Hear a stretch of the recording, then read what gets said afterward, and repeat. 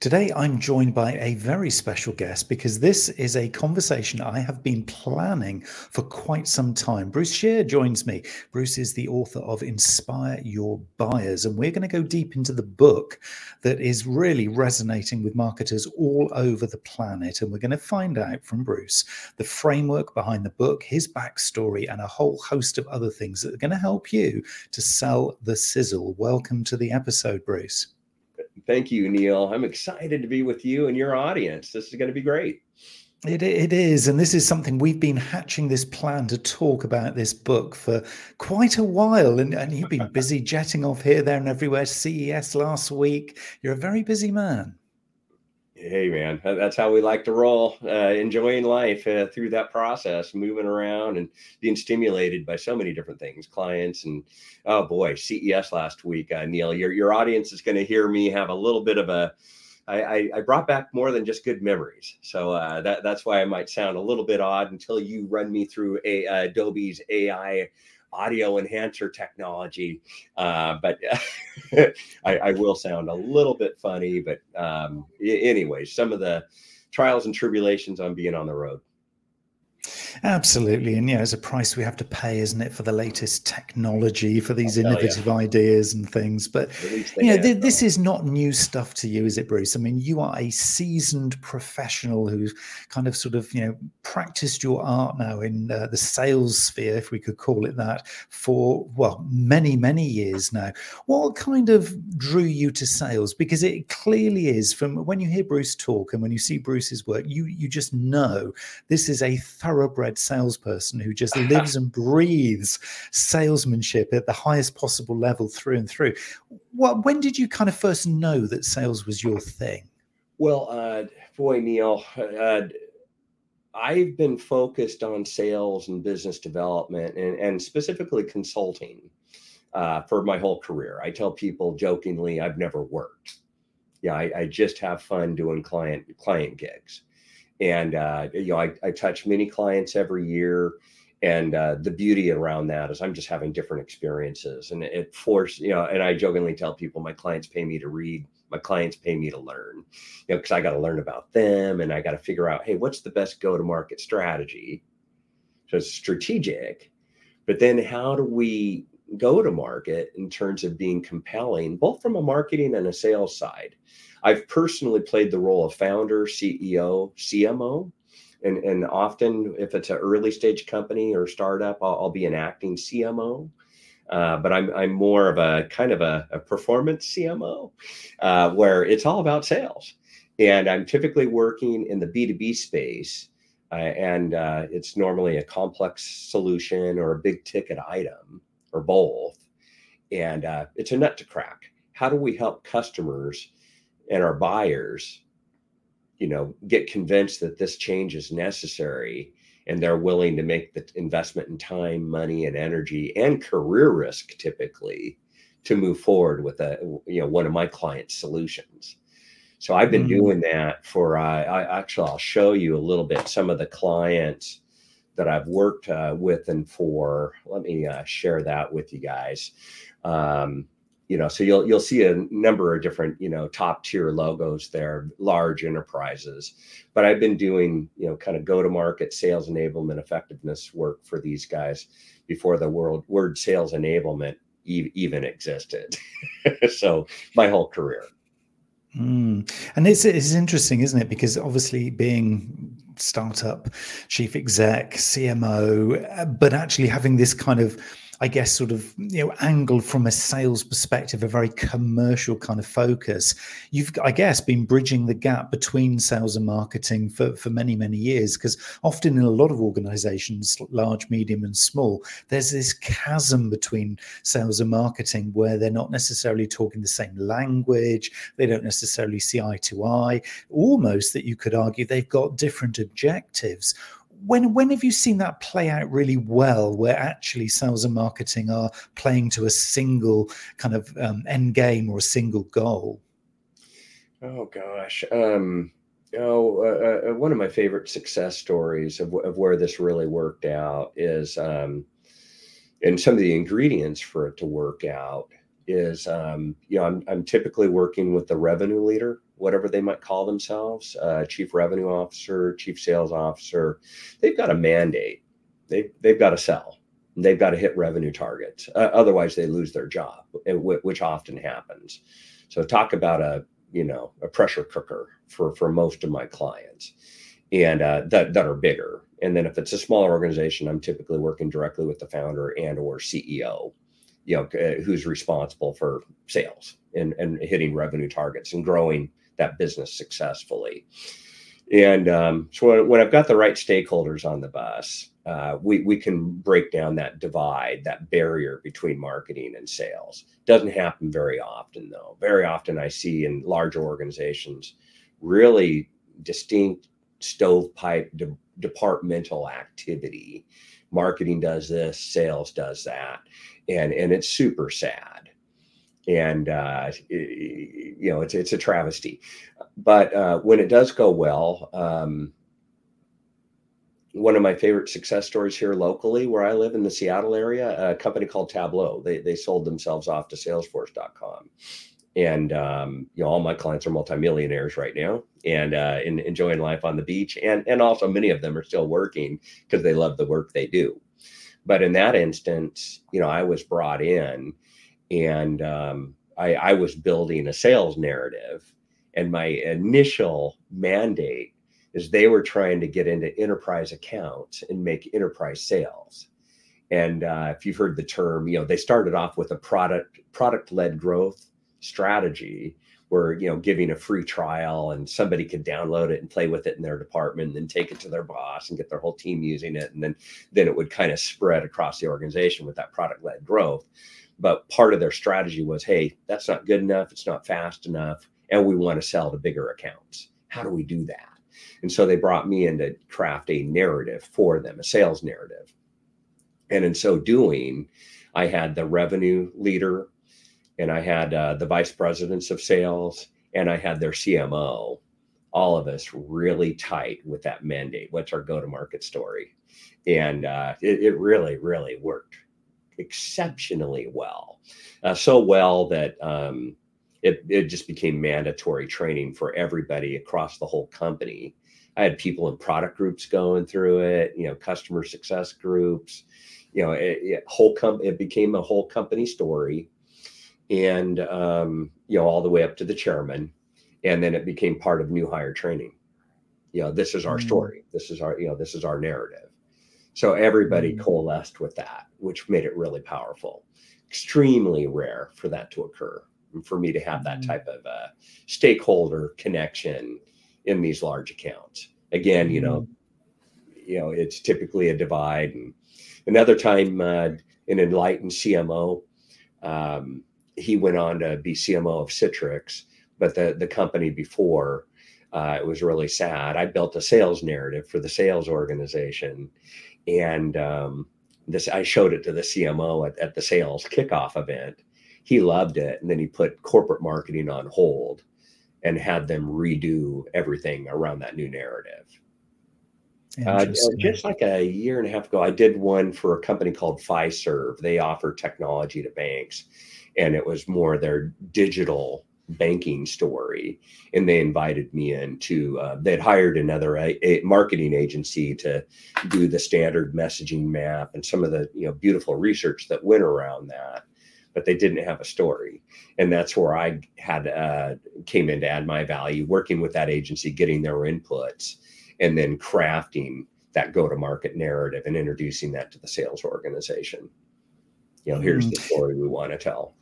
There's a powerful phrase that you use there, which I'd like to kind of try and unpick here, which was the whole company narrative. Now, that to me is really quite intriguing, because kind of going back and paraphrasing my initial question, which was, how do you kind of broach this chasm between sales and marketing?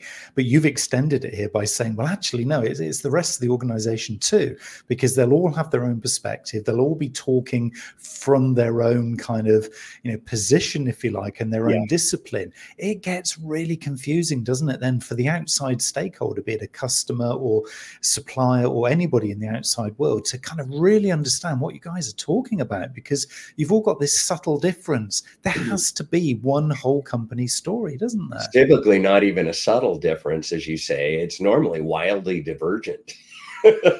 Adobe acquired a company that I did some work for, and jokingly, Neil, I always say that, I interviewed 10 executives and I got 10 distinctly different answers on what their story was.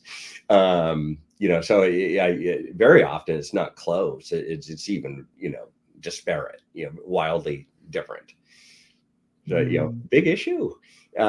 Neil, I wanted to introduce a concept. It's not in the book, but maybe I think your audience will probably love it in terms of the importance for everybody to understand your go-to-market, your sales narrative.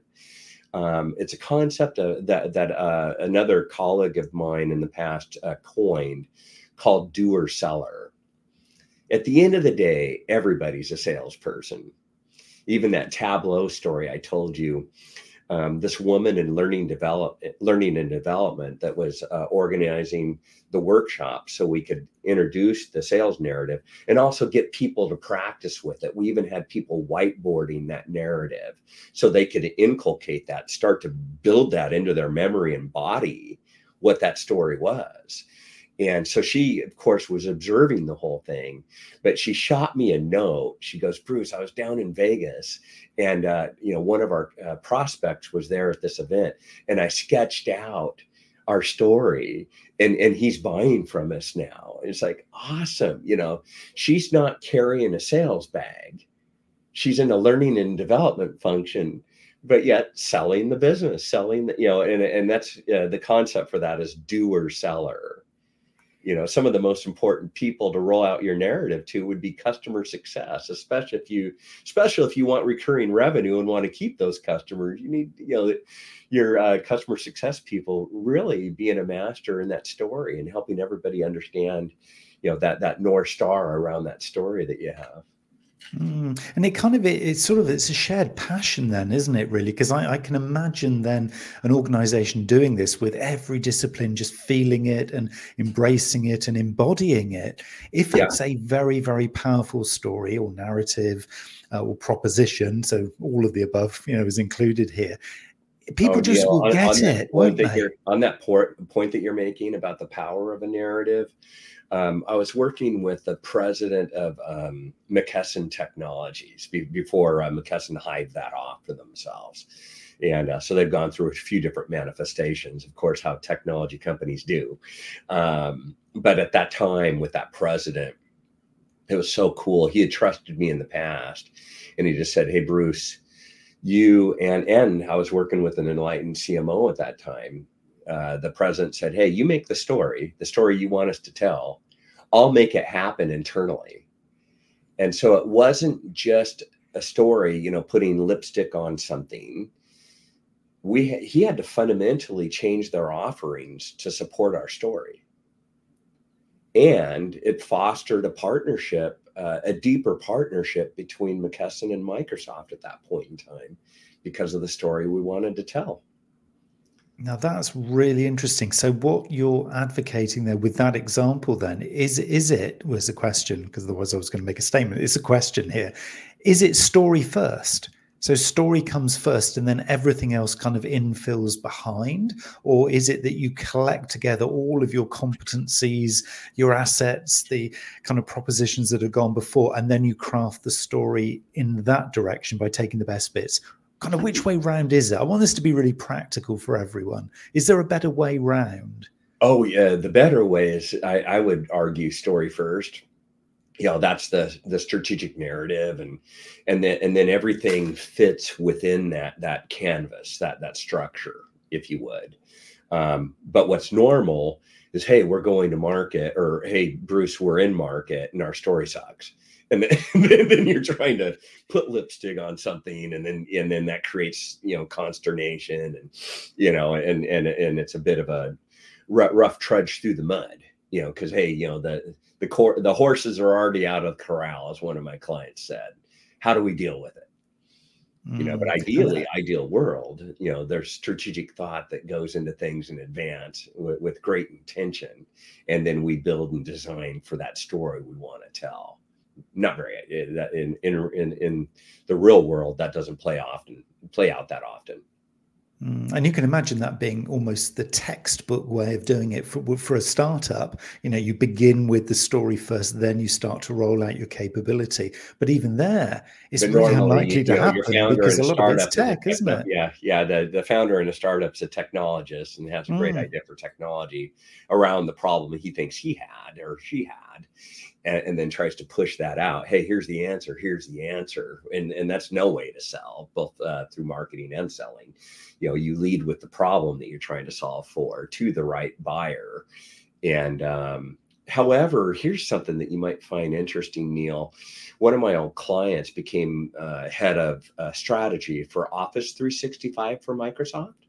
And he was forcing his product engineers, to go through storytelling training.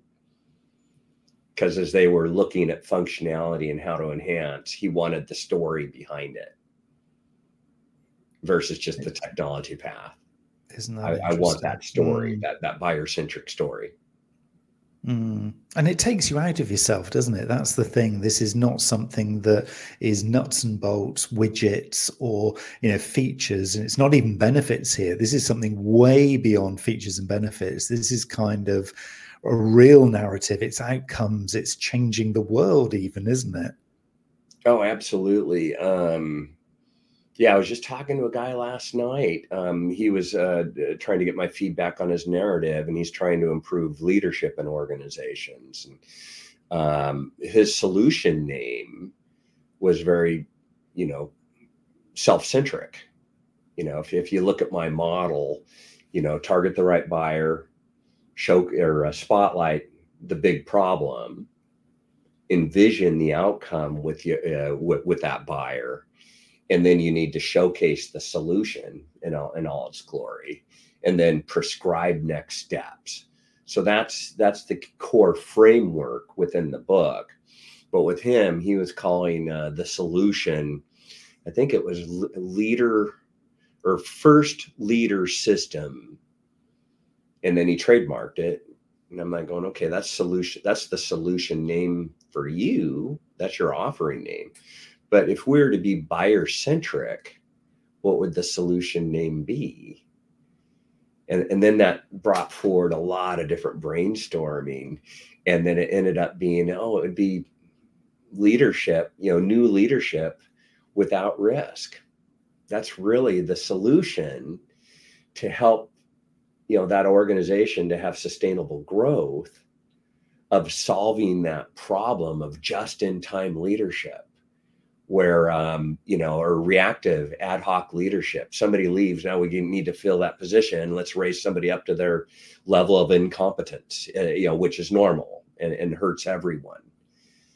So he wants to move them from there to be more sustainable and have more sustainable growth. How to do that? Create more leadership opportunity without the associated risk. And then I've got this offering and services and this and that that's going to make that possible. So very buyer centric in how you approach things like that. So we've constantly sort of talked a little bit about the book. This, everybody, is the book. It's Inspire Your Buyers, and having read now cover to cover this book, it's masterful. I think that is probably the word I could sort of use, which kind of sums this up. I mean, I've been in marketing and sort of business development roles for what feels like forever, and this is a moment in certainly my reading career, if we could call it that, where suddenly, just for a moment, there was a beauty and simplicity, because a lot of the kind of the text, the narratives, and the teachings around this kind of stuff go super deep into the psychology. They get really heavy in terms of, traditional theories. But Bruce's book, and I want to go into this with you, Bruce, because it's the simplicity of the model that gives the power to the model. So take us a little bit deeper into both, what your kind of framework is about, but also kind of some of the motivations between each of the steps. Because I'd love for people, until they actually get a hold of a copy of this, and we'll put obviously the links to the book in the episode notes below. But I want to kind of give them a flavor of the journey through the model to selling the Sizzle, through inspiring your buyers. Yeah, if you wouldn't mind sharing my screen, I've got a couple of visuals that would illustrate that for everybody. Neil, you could come back a little bit. I don't know how we do that and keep you in. But with the book, Inspire Your Buyers, Go to Market with a Story That Sizzles.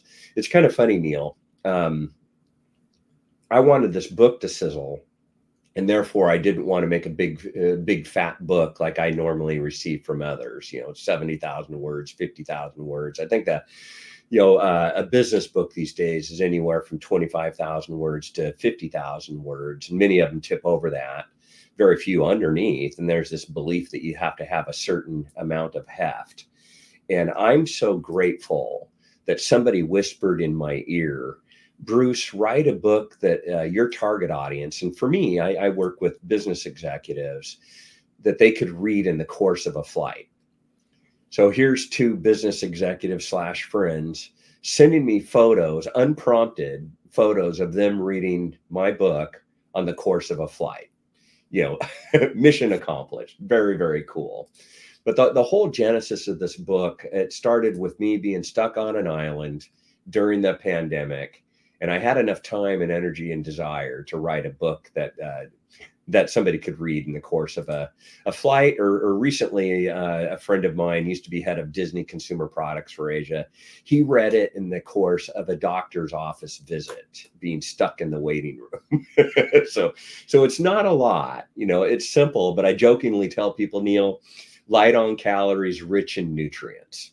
And because it's to use a phrase that one of my friends loves to use, it's deceptively simple and mastered by few. So the core framework, I'll illustrate that, Neil, and then please come back and ask me questions. But it's a 5-step model, and it starts with number one. Before you do anything in crafting your go-to-market narrative that sizzles, you need to identify your target buyer. And when I work with organizations, boy, oh boy, do we, gnash teeth and try to figure out who that is, and multiple opinions, etc. But what I'm trying to understand is, what organization are we targeting for, where we're going to get the most traction and hit our revenue numbers that we're accountable to. So where are we going to get our traction? What types of accounts or organizations or opportunities, and then who within the account are we targeting? Who's typically the business decision maker amongst the 6 to 20 people that are involved in the decision making process, depending on the solution. And so we got to figure all that out. So that's one chapter in the book. How do you target the right buyer? Then from there, we want to spotlight the big problem, is what I call it. Because typically the decision makers that we're selling to, they're concerned about big things, not little things. So what's the big problem that we're framing for them that they agree with? Yeah, guilty as charged. I've got that problem. And I know that because I have all these other, symptoms and challenges and everything else. But yeah, the central ugly dilemma that I have, that's my big problem. So I'm really trying to, and I use the metaphor, Neil, of a spotlight, because I want to, don't talk about solution, don't talk about anything else, don't talk about me. I'm just talking about you and your problem, putting all the focus and all the attention on that. Hence the metaphor of a spotlight. It lights everything else up in its circle. Everything else is in darkness. And if I always contend, if you don't have agreement with your prospect that they have a problem to solve, cancel future meetings and move on. You're wasting everybody's time. And so nail the problem first. Then from there, and we talk about envisioning the outcome. So when that problem goes away and we move forward together, what can we expect? What's the desired outcome? And you can work with your prospect to envision what that outcome will be. And so, in the book, I talked about John Chambers, former chairman of Cisco, how he grew it from millions to billions when he was there. I asked him for his number one piece of sales advice, and he said, sell outcomes, don't sell products. So that's where this comes in. That's the aspirational state, getting everybody excited for change. Hey, not only are you going to get out of hot water, that horrible problem state that you're in, you get to go to this future state that's just absolutely fantastic, your wildest dream. And then if you have agreement there, these 2 points, problem and outcome, if you have an agreement on both, then you can start to ease in, well, how do we get there? What's our solution? And I call that showcase the solution. Now let's look at it in all its beauty and the awards it's won and everything else in terms of that approach. Why is it so awesome? And then if they love that, then we move on to prescribing next steps, typically stated by, hey, this has been a great conversation that we've had. Based on my experience in this conversation, here's the next steps. And that's part of a beautiful sales narrative. So again, just to summarize, 5 key components: target the right buyer, then spotlight the problem, envision the outcome, showcase the solution, and then prescribe next steps. That can be on the website. And then also it should be infused into those selling conversations as the core narrative of that selling conversation. Neil, over to you. Wow. Well, that is, quite some summary of the book. I mean, yeah, that's really, really inspiring, I think, for a lot of us who need that kind of clarity of the step by step. And there's a couple of questions that I've got which come directly from the way that you couched that. And the first one is to do with this kind of spotlighting. So if, again, B2B, I know you're super experienced in B2B sales. In B2B sales, obviously, you have a number of different, let's say, influencers in the purchasing decision. So you might have the budget holder, you'll have an influencer, you might have the end user of this, you have other people kind of pitching into the decision process. How much is it then important to be almost creating lots of different spotlights? Do you have to change the story for each of the individual target audiences, even in one particular customer? Yeah, you use a kind of a strong word, change the story. And very often I'll have, I'm working with a founder in his company. It's a business to government company, and having a lot of fun with these guys. They were responsible when the U.S. government shot down the Chinese balloon. If you ever saw that, Neil, they had data and a report on every decision maker's table minutes after that occurred. Here's how, why, when, answering all those questions of why we took that action, why that happened. So anyways, they do some really cool intelligence work. But even they were looking at, hey, we want to sell into all these different sectors. Don't we need different stories? And the buyers in these sectors very often are different. Do we need a separate story for every buyer? And the answer is no. If you do that, you're going to create confusion. So normally what you'll do, and I did this, I don't know if you're familiar with the company Alcatel-Lucent. I feature them in the book for this reason. Do we have to craft all these different stories? When I started working with them, I think they had 146 products. And when I was done, they had 4. We crafted a central narrative, but then we characterized it, we tailored it for different verticals. And then the sellers using it would tailor it for the different buyers, the different roles that they were selling into.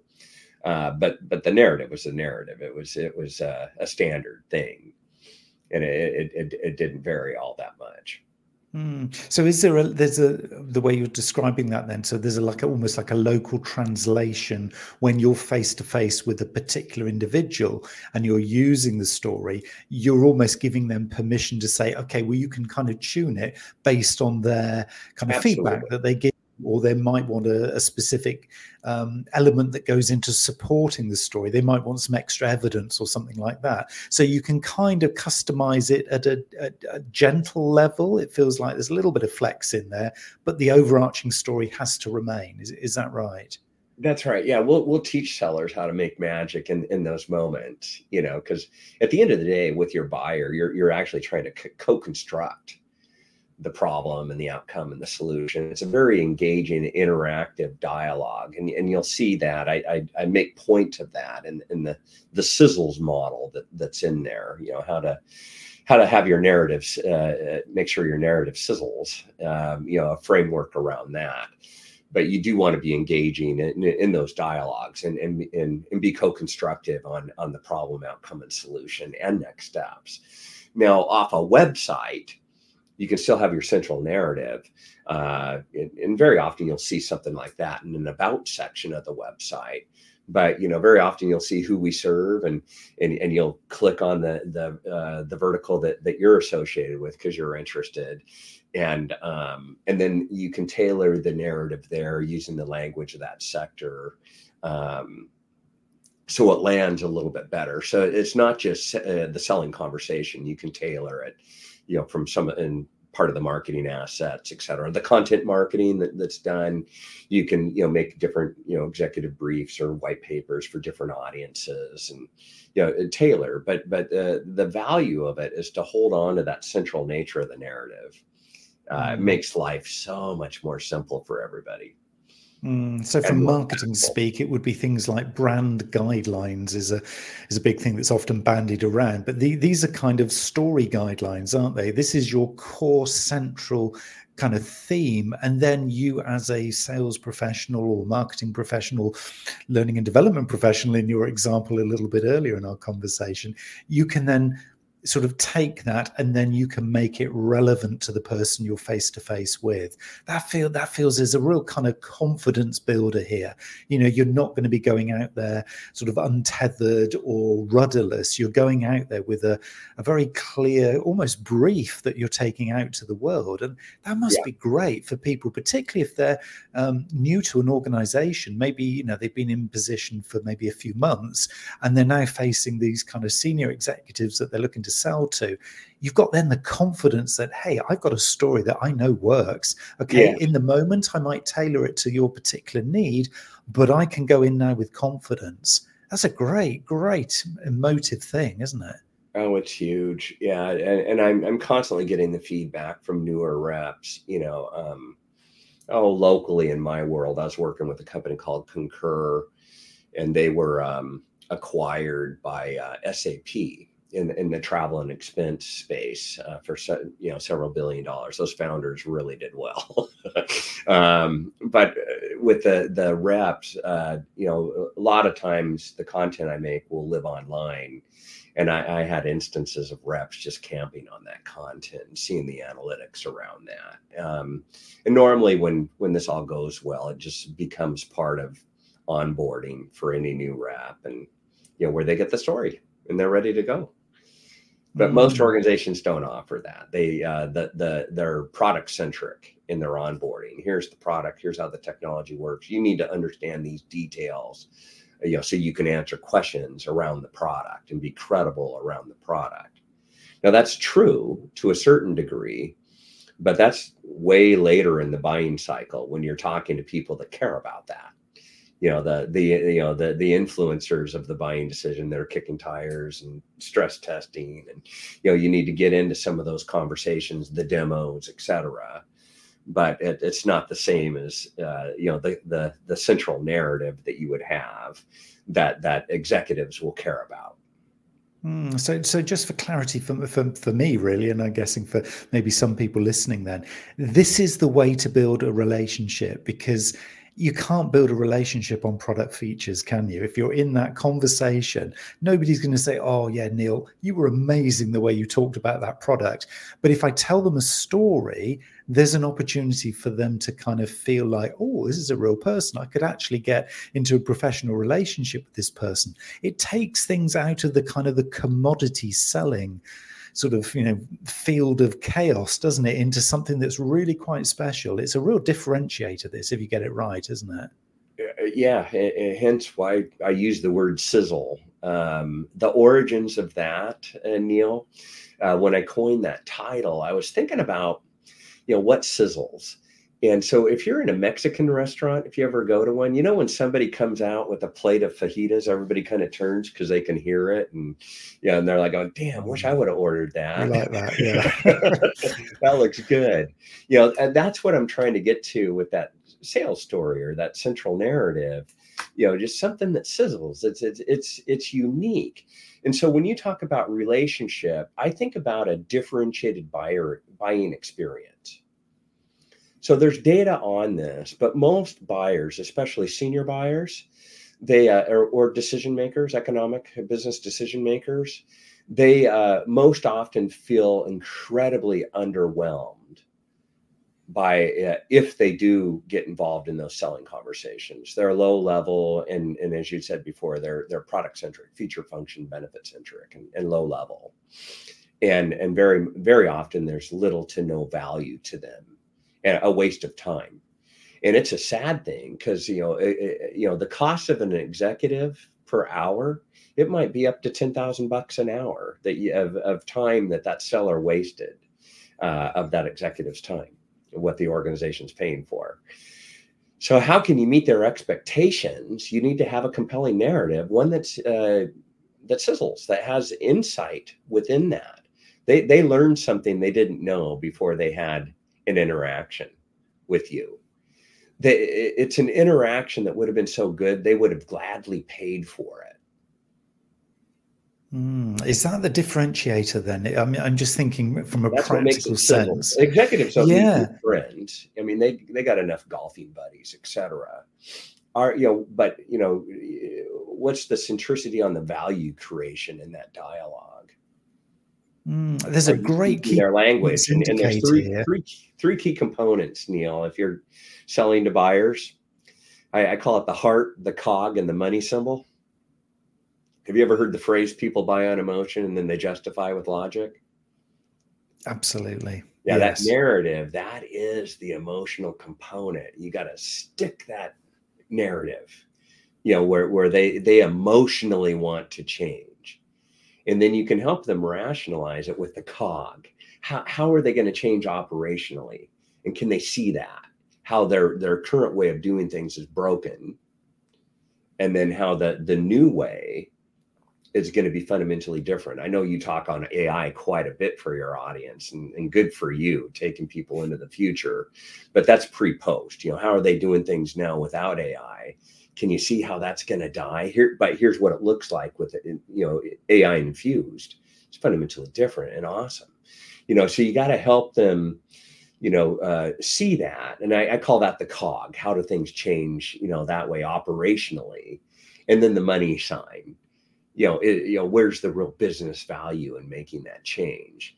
So if you can nail the three of those, heart, cog, and money symbol, then you're onto something, and that customer's probably going to buy from you.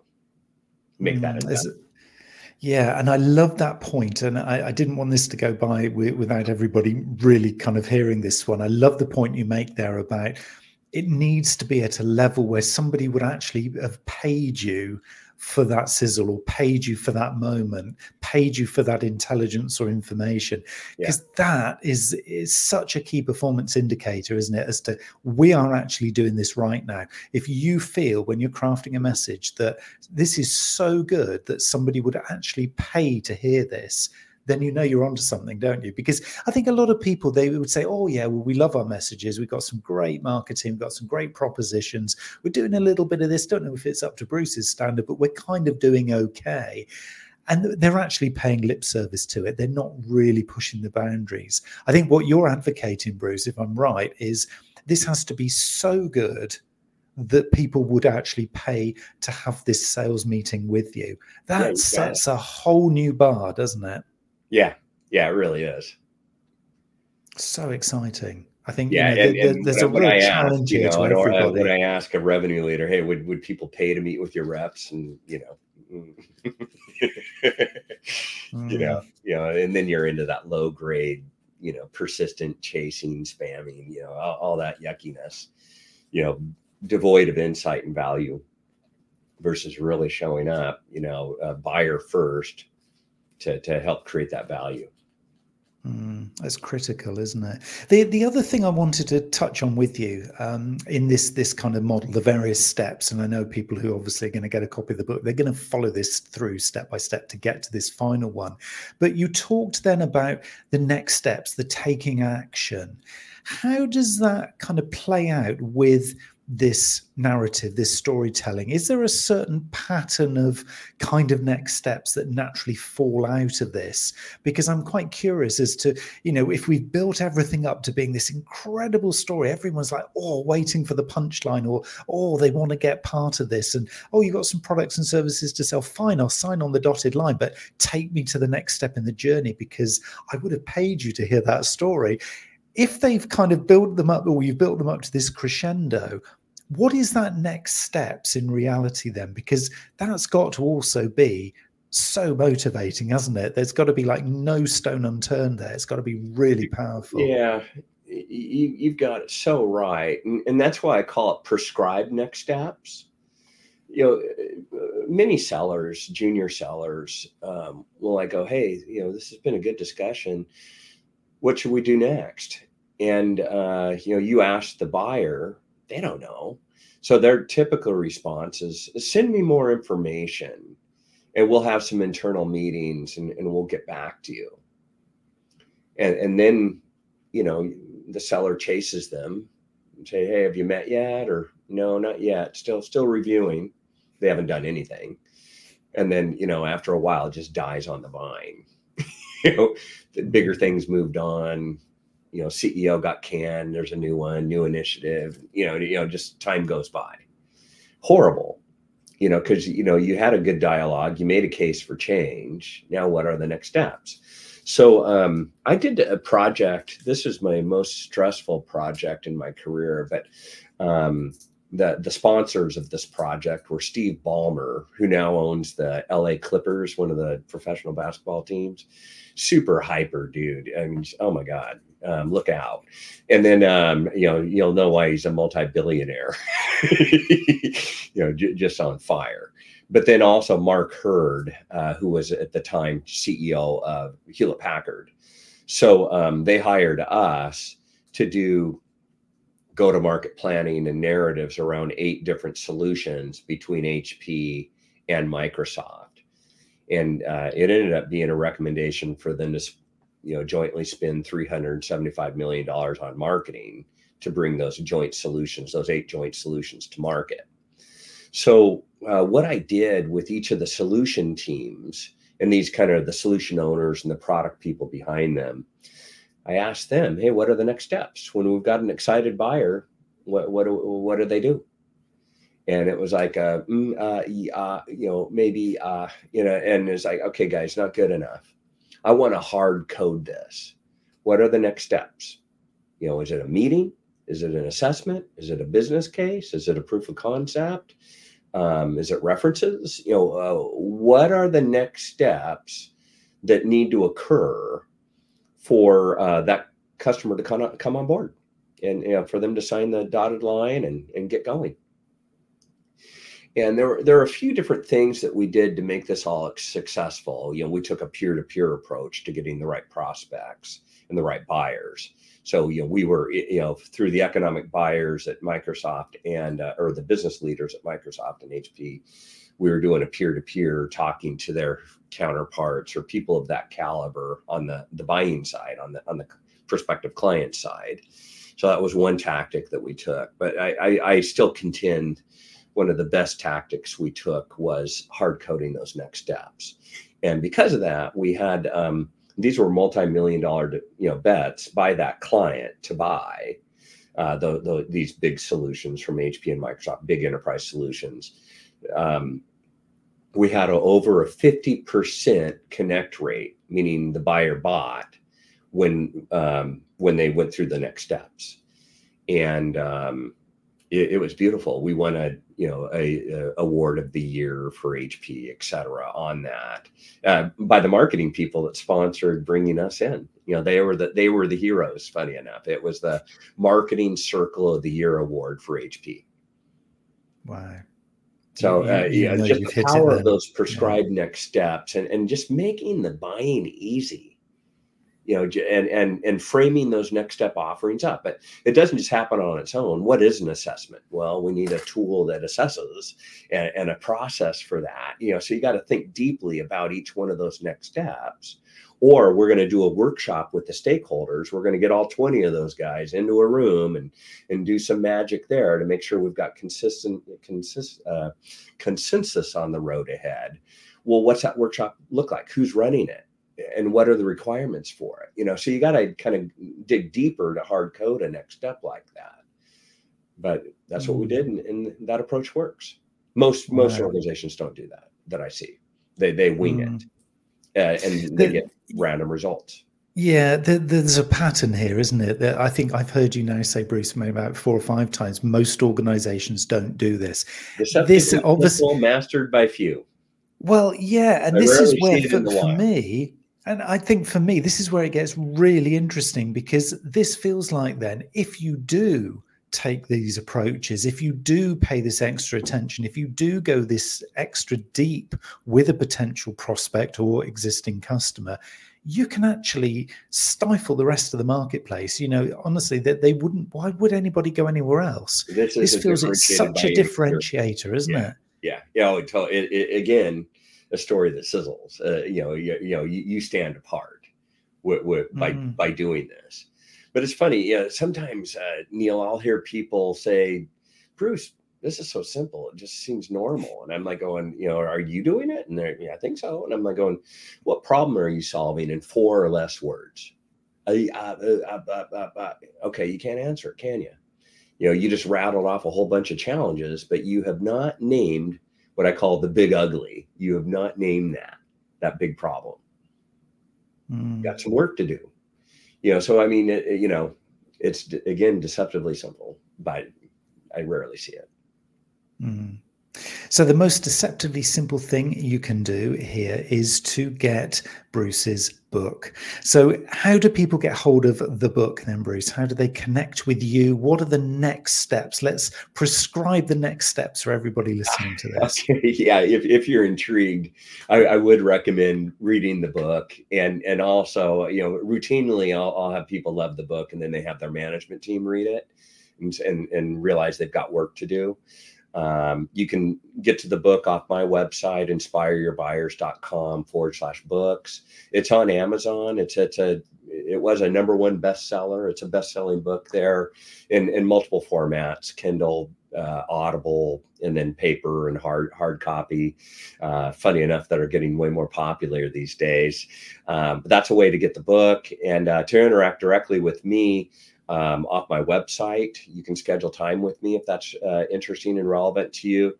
And also I'm on LinkedIn and quite responsive. So you can reach me at, it's BSCHEER on LinkedIn. That's the real Bruce. The real Bruce. So if you want to connect with the real Bruce, and there is only really one Bruce. Yeah, from what I'm hearing here, this is a connection you need. So Bruce, this has been an absolute pleasure. I mean, I've been looking forward to this one, as you know, and I'm so grateful for your time and the amount of value that I think you're bringing to, sales, and I have to say, and marketing, because often we don't say that enough in marketing, that sales is bringing us value, but you certainly are, for sure. So thank you so much for your time, and I'll implore everybody to go and get a copy of that book, because it's really masterful, really special. Well, thank you, Neil, for your service and all the value you're adding for your audience. Thanks for having me as a guest. I was glad to contribute.